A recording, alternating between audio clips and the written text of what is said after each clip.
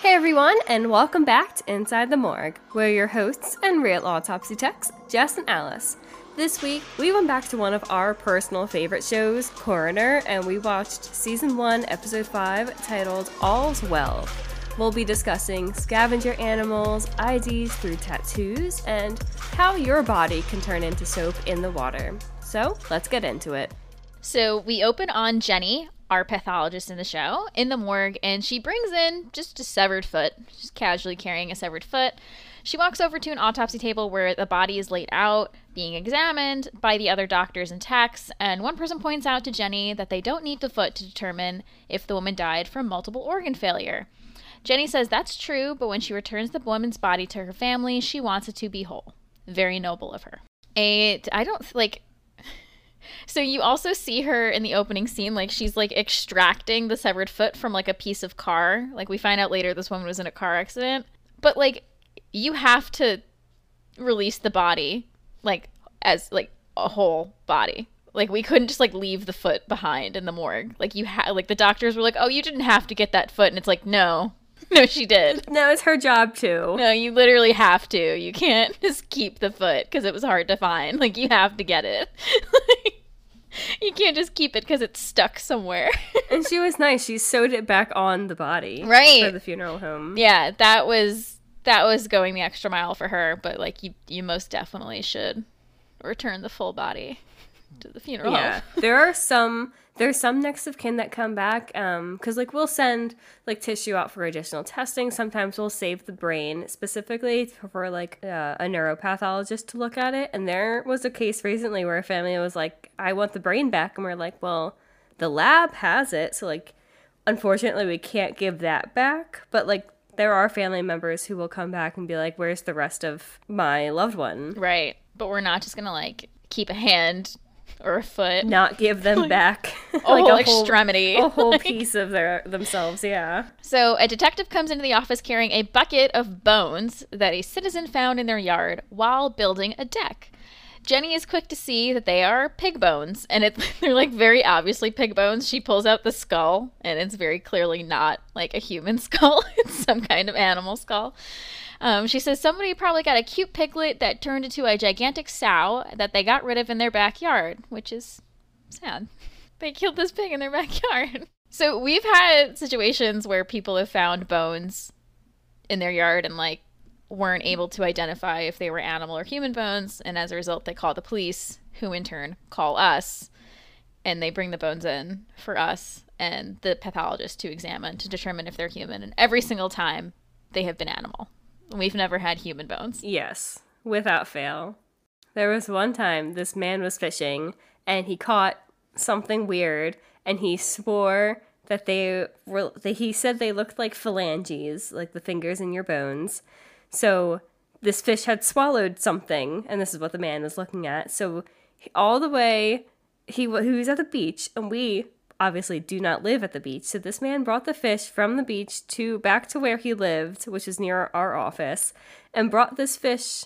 Police had brought this fish into our office, and we did an autopsy on this fish because this fish had swallowed bones of some sort, and we determined that they were definitely not human, and it was animal, and it was probably just another fish that this fish had eaten. Yeah, that was a weird day. That was a weird day at work. Like, "Oh, how was your day?" "Oh, we did an autopsy on a fish." What? Is that normal? No. There's so many. It's not normal. It's not normal.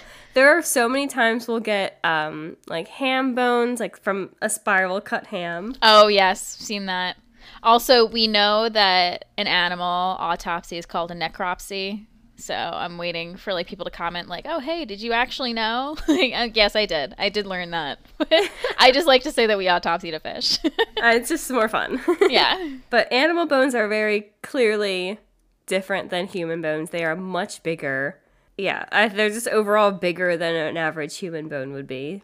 Yeah, or like there are like, if you don't know, like sometimes I can't tell. Obviously, we need the doctor to tell. But there was one interesting one we had where it was actually a bird bone, but it was like a wing. It was a wing bone, but It looked like a scapula. Like it looked like a shoulder blade, but like a smaller shoulder blade. And I was like, I don't think it's human, but I mean, the doctor is going to have to check, and the doctor was the one who informed me, like, oh yeah, no, this is like a wing bone from some kind of large bird, but it looks like a small human scapula. I was like, that's crazy. Yeah. So, I mean, if you do find bones in your yard, please do call the police if you don't know what they're from. Like, please inform someone. There is the off chance they could be human. Right. Like, you should get an expert just to be sure. But at least every instance I've seen, we've always had animal bones. Back to the body that the show was examining in the beginning, the text says that the hepatic artery, which is the artery in your liver, and the aorta are shredded, and that the cava is also not intact. So it looks like this young woman died on impact in a car accident. So in car accident cases that we see in our morgue, we normally see injuries to the head, neck, thorax, and abdomen. There's normally lots of hemorrhage around the head and the brain if they hit their head on impact. And there's usually some broken neck seen. We've talked about internal decapitations before. Listen to our past episodes if you want to learn a little bit about that. And if you're wearing a seatbelt, there's a seatbelt abrasion that goes across the body. And if you don't wear a seatbelt, usually you're ejected. I keep saying you. I don't mean you, listener. I gotta stop doing that. I do that all the time when I'm telling stories. The theoretical person in this situation. I'm so sorry, everybody listening. If they don't wear a seatbelt, they would easily get ejected. Then we'd see road rash or other injuries on the skin and overall body. So Jenny gets a call about a Gerald Henry Jones, whose lawyer is trying to get his conviction overturned. This is like a whole subplot that we don't get like super deep into. But the lawyer claims that a Dr. Peterson gave a flawed pathology report that put her client in prison, and Jenny says if that's true, he will get a retrial. The lawyer presents a subpoena for all relevant records and physical evidence pertaining to her client's case. And Jenny's trying to like level with the lawyer and is like, listen, we want the same thing. We both want the truth.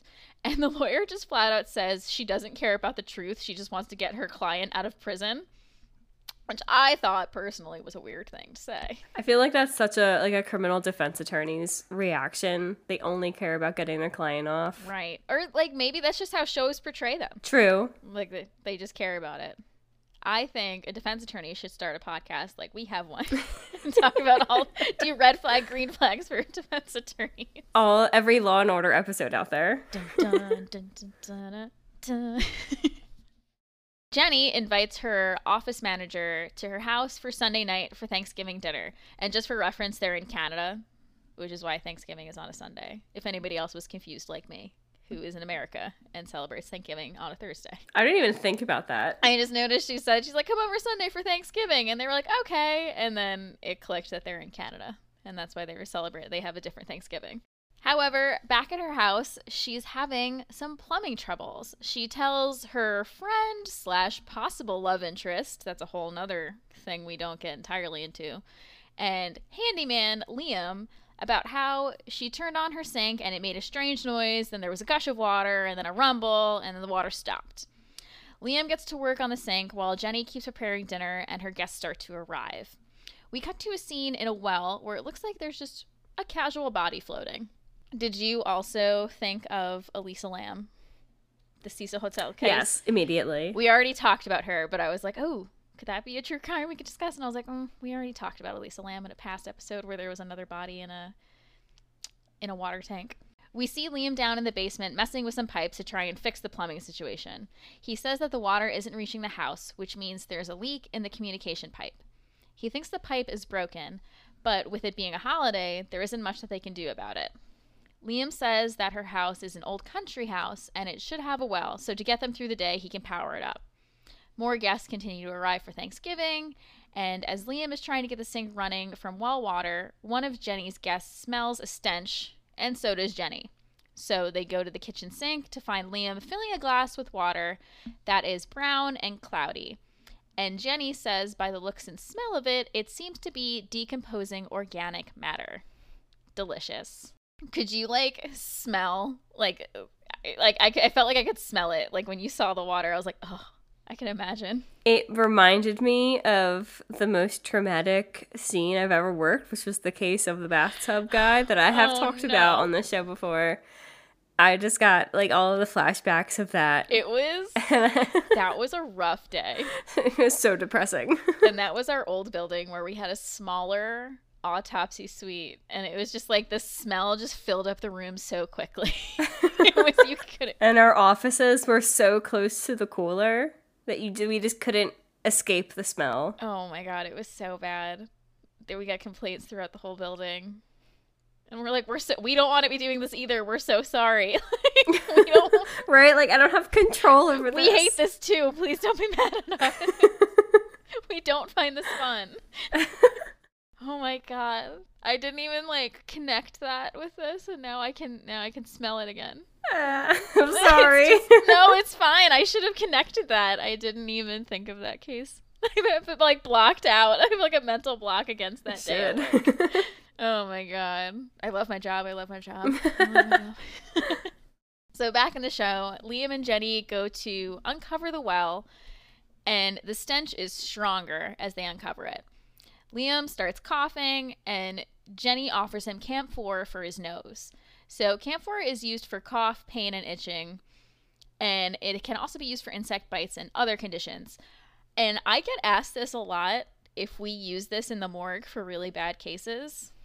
But we don't. We just have masks on. We don't use anything to block out stenches. Yeah, I've heard a lot of people say that they put like essential oils in their mask so they can only smell that, or like Vicks Vapor Rub.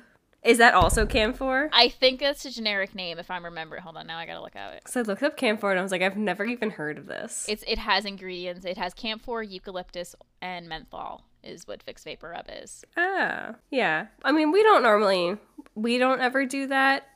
We just kind of deal with the smell. I also heard it's not great to do that because while it might cover the smell initially, what Vicks Vapor Rub is supposed to do is it's supposed to open your airways and make it easier to breathe.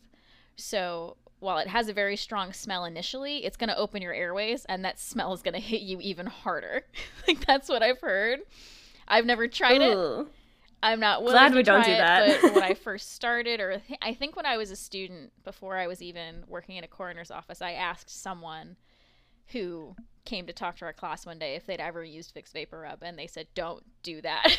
Like, it's built to open up your air passages, and it will make the smell worse. And I'm like, oh, I didn't even think of that. Jenny is guessing that an animal fell down the well, even though the cap was on, and died in there, and she shines a light down to get a better look. She sees that it is not, in fact, an animal, but a dead person.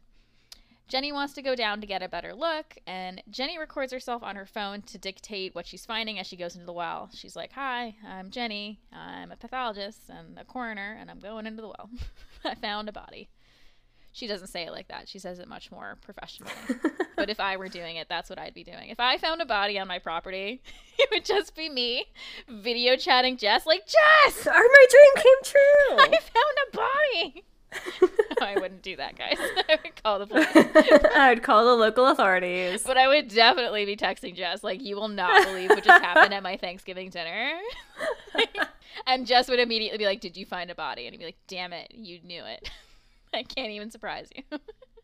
She climbs down to see a badly decomposing corpse in the water. The face, ears, and neck have all sustained soft tissue injury, probably post-mortem vermin bites. So this brings us to scavenger animals and how they significantly alter the condition and decomposition rate of a human body, as well as they often disarticulate the body to easily transport bones away from the original death site. So scavengers, like rats is what Jenny says, for example, in the show, they'll remove the soft tissue of the body, specifically the face in most cases, and they increase the decomp rate by doing so. So usual scavengers are vultures, condors, rats, dogs, and others. So back in the show, Jenny also sees crush injuries to the cranium. So crush injuries are defined as compression of the extremities or other parts of the body that can cause muscle breakdown. She also notices that the body is saponified. When bodies decompose in moist or wet conditions, the fat in the body actually turns to a wax. And Jenny says that this will make it easier for her to figure out how he died. So first responders come to the scene to get the body out of the well, and a detective comes to investigate as well. Haha, in a well as well. Jenny takes I was really... Did you notice the title of the episode? I was just going to say, when I realized that the title is called All's Well, because it's in a well, I was like, oh, that's It took clever. me too long to connect that. I know. I think I was like typing up the script and I was like, oh, all's well. Okay, I get it. I get it now. Jenny takes a closer look at the body and she says that the decedent is a male, likely in his 50s, and that there is blunt force cranial trauma that indicates that his skull was smashed. The injuries could be caused by a bat or a pipe. The detectives ask if he needs to call homicide, but Jenny wants to get a positive ID first. She doesn't find a wallet or any form of ID in the decedent's pockets, but then Liam notices a green spot on the decedent's collarbone. Jenny takes a closer look and sees that it's a tattoo of a shamrock, which can help identify the decedent. Green flag for this because it's a very good way to identify someone who is no longer facially recognizable. And it's something that we've done a lot. And actually one time I was trying to get a picture of a tattoo on a decomposing person. And I was at like a weird angle trying to get like the lighting right so that like you could actually see what the tattoo was, because this person was later stage decomp, so it was darker. Like their skin looked darker and it was hard to see. And I did it and I got the picture, and then I'm working the rest of the day and I think you had already left, and I'm like, man, I really smell. I'm like, I know I'm going to smell a little bit from decomp, but like, man, like I really smell bad. And eventually, I think it was like an hour later, I looked down and there was like a piece of decomp skin just stuck to my pants because of the way I was like leaning over. Like it was like, or no, it was like on the bottom of my shirt. I like the way I like leaned over the table, like it must have just stuck on me. And I was like, no. And then just like decomp on me all this time. And I'm like, and I was like, wow, I know I usually smell bad after working a decomp, but this is a new level. Oh, that's so awful. That was bad. That was bad. As Jenny stands up, a snake comes out of the decedent's mouth, like a live snake, just perfectly fine. That's so funny. We were just talking about weird things found at autopsy in one of our last episodes, and I was like, oh my god, a snake. Yeah, someone actually had a snake, and like the snake made it all the way to the morgue, and it like bit an autopsy tech, and I'm like, oh god. So she yells at Liam to grab it because it's evidence. And he does, and as she looks up, Jenny sees that all the guests who are all inside her house have come outside and see what's going on, and she's just hanging out with a dead body at the scene, and her man friend / handyman is handling a snake, and it's just not what you'd anticipate to see at Thanksgiving. Have you ever thought about, like, I mean, I know I just talked about it, what would you do if you were at, like, a family event and a dead body was found? Like, I feel like I'd go into work mode and I'd be like, all right, guys, this is my time to shine. Oh, I would. Yeah, I would for sure go to work mode. I feel like everybody would turn to me and be like, what do we do? Yeah, not gonna lie, I've thought about that before. Like, I'm like, man. Well, okay, so my parents have a house that's on a body of water, and there have been certain instances where people have gone missing in the body of water because they went rafting or something and weren't prepared and unfortunately drowned. And like before the body is found, my parents are like, oh my god, do you think they're gonna find the body like near our house? And I'm like, guys, I'll know what to do if it happens. And they're like, oh my god, what are we gonna do? And I'm like, we call the police. I'm not gonna touch it. I'm not gonna like interfere with the investigation. I'm like, you just call the police. Like, right. I wouldn't be climbing into the well like she was. There's nothing I can do at this moment. I'd be tempted because I'd be curious, but I wouldn't want to tamper with any evidence, especially because it wouldn't be my jurisdiction. So I'd be like, all right, let's call professionals. So Jenny apologizes to all her guests that they had to see that, and she says that it's her job to figure out who he is and what happened to him. So Jenny goes back outside and takes photos of the body and the tattoo using a ruler for scale, which will give a green flag. You know we love our photos, and we love using a ruler for scale. The detective gets an ID on the body based off of this tattoo. He gets the ID very quickly. Like, as she's snapping the picture of the tattoo, the detective is like, oh, we got an ID based off the tattoo. And I'm like, really? There's only one guy that has a shamrock tattoo on his chest? I know. This is the only missing person with this tattoo. But there are certain specifics that we find out about the tattoo later that are important. So the decedent's name is James Grigson, and his daughter reported him missing after he went on a hike on the Bruce Trail and didn't return home. Jenny says that she knows he wasn't shoved into her well. There is a line of sediment that suggests that he was laying at the bottom of the lake for a considerable amount of time. The snake that came out of his mouth was a northern water snake. Liam says that they are all over the place in Dundas, nearby where Tews Falls is. This is around where he went missing while on a hike. Jenny's theory is that this man was hiking, he fell into the falls, and then he sank to the bottom of the lake, and an aquifer washed his body into her well. The detective isn't buying that this was just a misadventure, however. James Grigson had $1 million accident death insurance policy, which was put in place a few weeks before he died. His daughter is the sole beneficiary. She was never able to collect because they never found the body until now. Jenny says she won't have any definite answers until the autopsy is complete.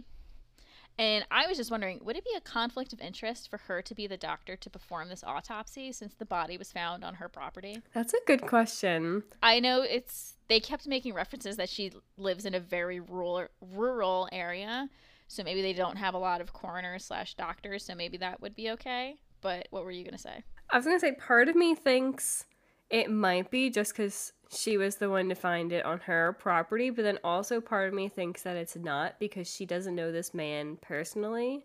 Mm-hmm. And it just so happened to be found on her property. Right. As long as they can prove that it was found on her property and she didn't hide the body there. Yeah. So, like, the line of sediment, like, I think clears her from being ruled as a suspect for his death. But she's the one who found the line of sediment. Like, how can you trust what she says? Dun, dun, dun. I mean, we trust her. We love Jenny. We trust her. She's a girl's girl. We trust her. We love this show. We love Jenny. So before dinner, which like is still on, like she's still doing Thanksgiving while also doing like a homicide/death investigation outside. She does it all. She's everything. Liam is just Ken. You know, he grabbed the snake though. True. The detective that was also there was like, I'm not doing that. That's not my job. Yeah, the detective ran. And so Liam stepped up. Liam stepped up and grabbed that snake. Before dinner, Jenny calls Lisa Grigson to notify her of her father's passing. Again, she's making this very sensitive phone call while her family is in the other room, like enjoying Thanksgiving. Poor Jenny. I feel like she shouldn't be the one to call it. That should be police notifying next of kin. Yeah, that's usually how it goes. But she's the main character. She's everything. She says that Lisa will have to come in and identify her father, but that they're pretty sure it's him. She says she will need a couple of days to determine the cause of death. Jenny apologizes for having to tell her this news on Thanksgiving, but Lisa says she's grateful for the answers because the last 2 years have been horrible not knowing what happened to him. Lisa says something about a family curse, finally catching up with her dad. But before Jenny can ask Lisa what she meant by that, Jenny's mother-in-law comes in very upset about the events of the day. Jenny's husband had passed away, but she still invited his mother over so that she could see their grandchild. So Muna, who is Jenny's mother-in-law, says that she doesn't understand why Jenny left her ER doctor job and that she thinks Jenny has an unhealthy fascination with death. And this is something I've heard from people when I tell them what I do for work and that I enjoy what I do for work. I've gotten called before that like, oh wow, you're sick, or like, that's disgusting. How can you love that kind of thing? And I'm like, I like my job. I don't know. Like, don't make me feel bad about it. Like, yeah, I've gotten like, oh, you're so morbid for wanting to do that. Mm-hmm. No, I love anatomy and I love forensics and this is like my calling. I want to do, like I do enjoy doing autopsies, but like it's not an unhealthy fascination with death. It's the finding answers for people who can't speak for themselves fascination. Right. And I think that's what a lot of people don't understand. They think I'm just like, I mean, I am. I was just going to say, they think I'm just emo. She's still in her emo era. I'm just a 30-year-old teenage girl, guys.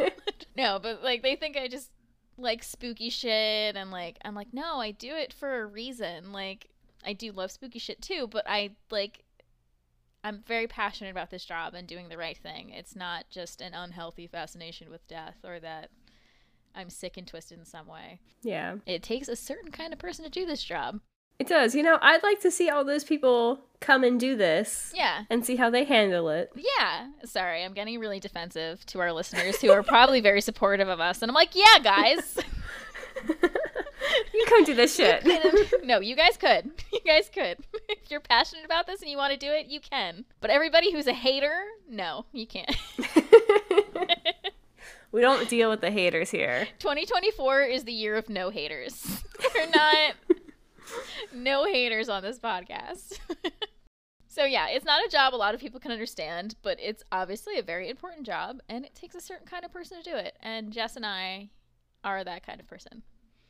So after a very tense dinner, like, I just love that she hasn't canceled this dinner. She's like, I made this food. We don't have water, but we're gonna sit here and eat while there is crime scene going on in my backyard. It's like, we're having fun. Everybody's having fun. Oh my God. I'm just obsessed with Bob's Burgers, but this is... I always like Bob's Burgers. Like, whenever there's a Thanksgiving episode, something goes like horribly wrong for Bob. My favorite episodes. I just feel like this is her Thanksgiving episode of Bob's Burgers, where just like everything keeps going wrong. So Jenny looks over the photos of the body again and says that something isn't sitting right with her. She is still curious about what Lisa meant about the family curse. She takes a closer look at the shamrock tattoo on James's chest and sees a very small blue cross on the inside of it. She doesn't think that this tattoo is a, quote, Irish thing anymore. She thinks it's a, quote, cancer thing. She explains that during radiation therapy, oncologists will mark you with a little cross so that they know where to put the laser. Some people, like James, get it permanently tattooed. So James must have known that he was dying, and that's why he put the accidental death policy on his insurance. Jenny thinks he killed himself to make it look like an accident so that his daughter could get an accidental insurance policy money. Jenny gets a call from the morgue about the pig skeleton, and no matter how many times the techs try to put it together, they keep ending up with an extra rib. And pig ribs look a lot like human ribs, so they think the extra rib is human. Dun dun dun! End of episode. They love to leave us with cliffhangers on this one. I know. I'm gonna have to watch the entire first season of this. I love this show and I would watch it. And I wish that I didn't have to pay for each episode on Amazon. I know. But I will. I will commit. I'll do it for the pod. Yeah.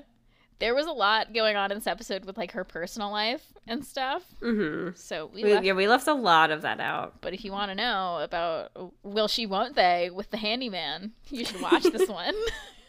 Because there was some crazy shit with that, too. Another woman came to her house and, like... destroyed his car? Destroyed this guy's car because she was also in love with the handyman? Guys. There is so much drama. 10 out of 10. Recommend watching this. Here's poor Jenny was just trying to have a quiet, intimate Thanksgiving after her husband died. And so much shit happened. This poor woman cannot catch a break.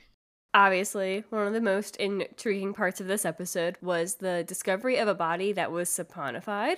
And this, we immediately thought of the soap lady, she's displayed at the Mutter Museum in Philly.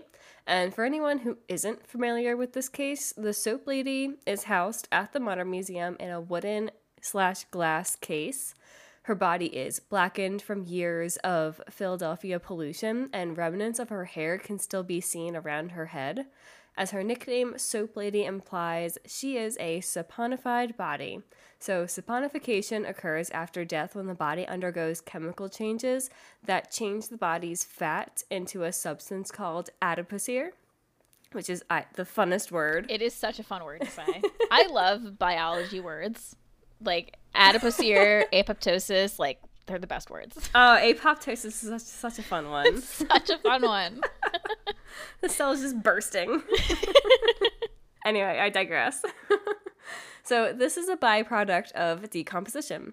Adipocere is an organic material with a consistency of soft cheese or wax, which is why it's sometimes referred to as grave wax or corpse wax. And adipocere formed from the body is in an anaerobic or oxygen-deprived and basic pH environment. It was once thought that water was needed for saponification to occur, but later research would prove that the moisture of the body was enough to initiate saponification. Specific bacteria are also needed, and this bacteria is found in the intestinal tract of humans. So during adipocere formation, water from soft tissue is extracted, eventually making the body inhospitable to further bacterial decomposition. Adipocere isn't able to be eaten away by insects that usually consume decomposing tissue. So the soap lady was delivered to the Mutter Museum in 1847. Dr. Leedy, a 19th century physician, paleontologist, naturalist, and professor who was a fellow at the College of Physicians in Philadelphia, donated one of 2 saponified bodies to the Mutter. The Mutter received the female body, and the Worcester Institution received the male body. The original labels for both bodies indicated that their surname was Ellenbogen, and that they had both died of yellow fever in 1792. The Mutter label indicated that the female was buried near 4th and Race Streets. This information was accepted by the museum for over 65 years until Joseph McFarland decided to investigate further. McFarland tracked down information about the Ellenbogen's life and death in Philadelphia. While the soap lady only had the surname linked to her, the soap man was labeled as the body of Willem von Ellenbogen. The word von, when added to a name in German, indicates someone of noble descent. So McFarland looked for any mention of either name in death records, church listings, ship logs, or any other record he could find. But there were no Ellenbogens, von, or otherwise in the death records of Philadelphia in 1792. In fact, he found no records of yellow fever deaths from that year at all. He checked yellow fever deaths from 1793 and found no mention of Ellenbogens either. He couldn't find anyone in Philadelphia named Ellenbogen until after 1856. McFarland decided to also investigate the alleged location of the cemetery where the soap lady's body was found. He found that there were 3 German churches in that area, all with cemeteries elsewhere. McFarland decided to search the archives of the library at the College of Physicians, and he found evidence that Dr. Leedy was not telling the truth when he donated this body. He found a handwritten receipt dated November 18th, 1875, indicating that Leedy paid 2 installments of $7.50, which in today's time is about $209, to obtain 2 bodies from the grave sites. Leedy wrote on the receipt that he used connivance to get the bodies. Can you imagine writing that on a receipt? I just was a conniving individual obtaining these bodies. I was a conniving little guy. A little conniving dude for this purchase. He's like, I have a little secret. I'm just going to write it down on the receipt. I have a little secret. I'm going to write it down on the receipt. I was lying. So Dr. Leedy may have instigated this whole affair, but the college reimbursed him for the expenses.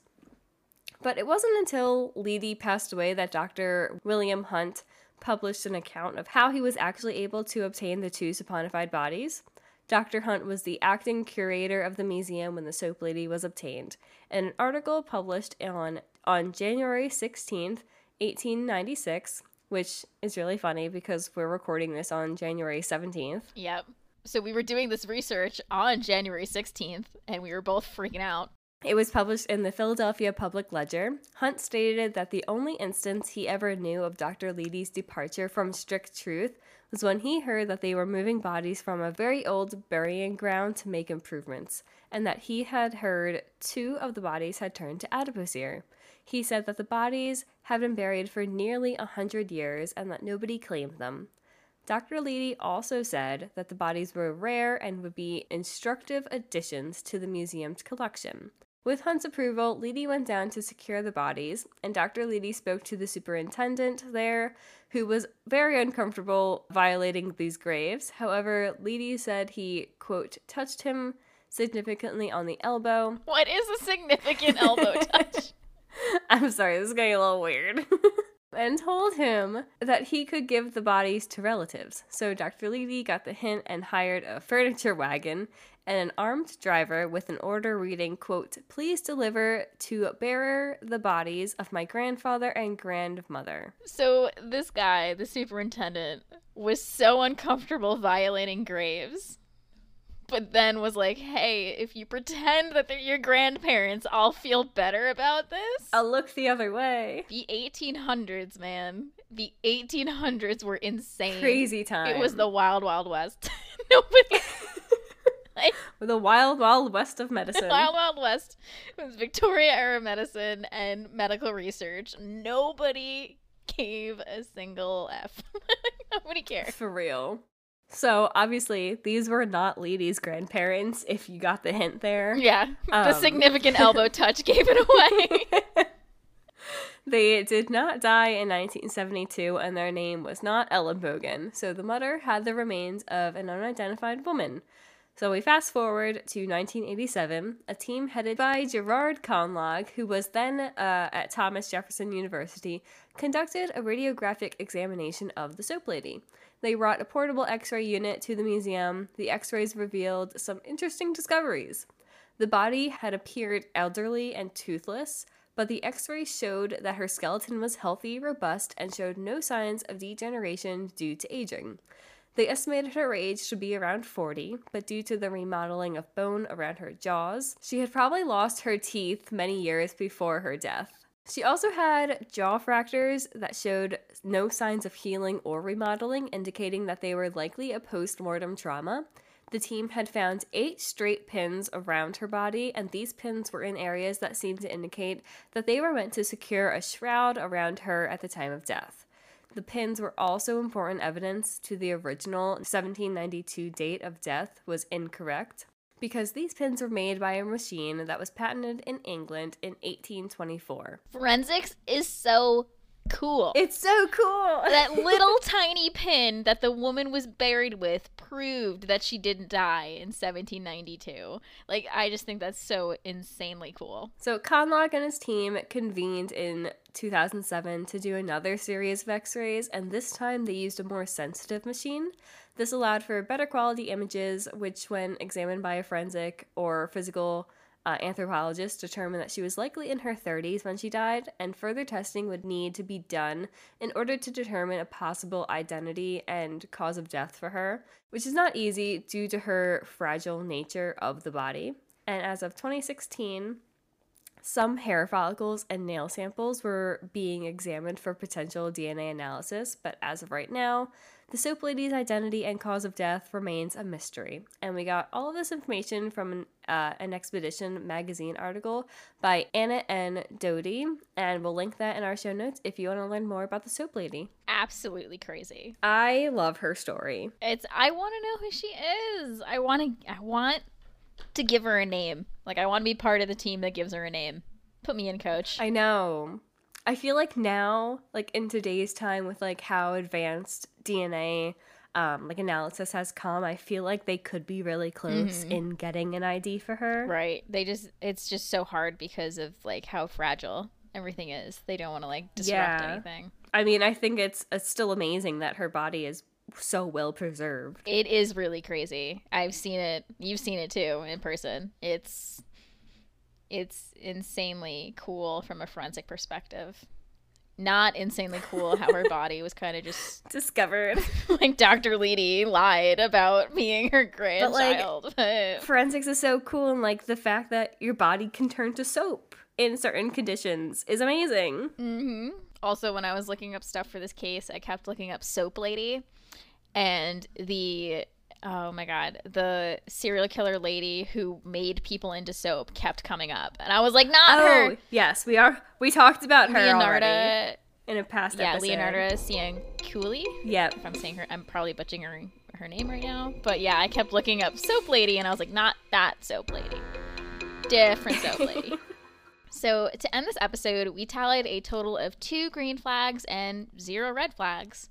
So in our opinion, this episode of Coroner does pass in terms of forensic accuracy. But hey, let us know if you think we missed anything. And also just watch this episode for the drama. It's crazy.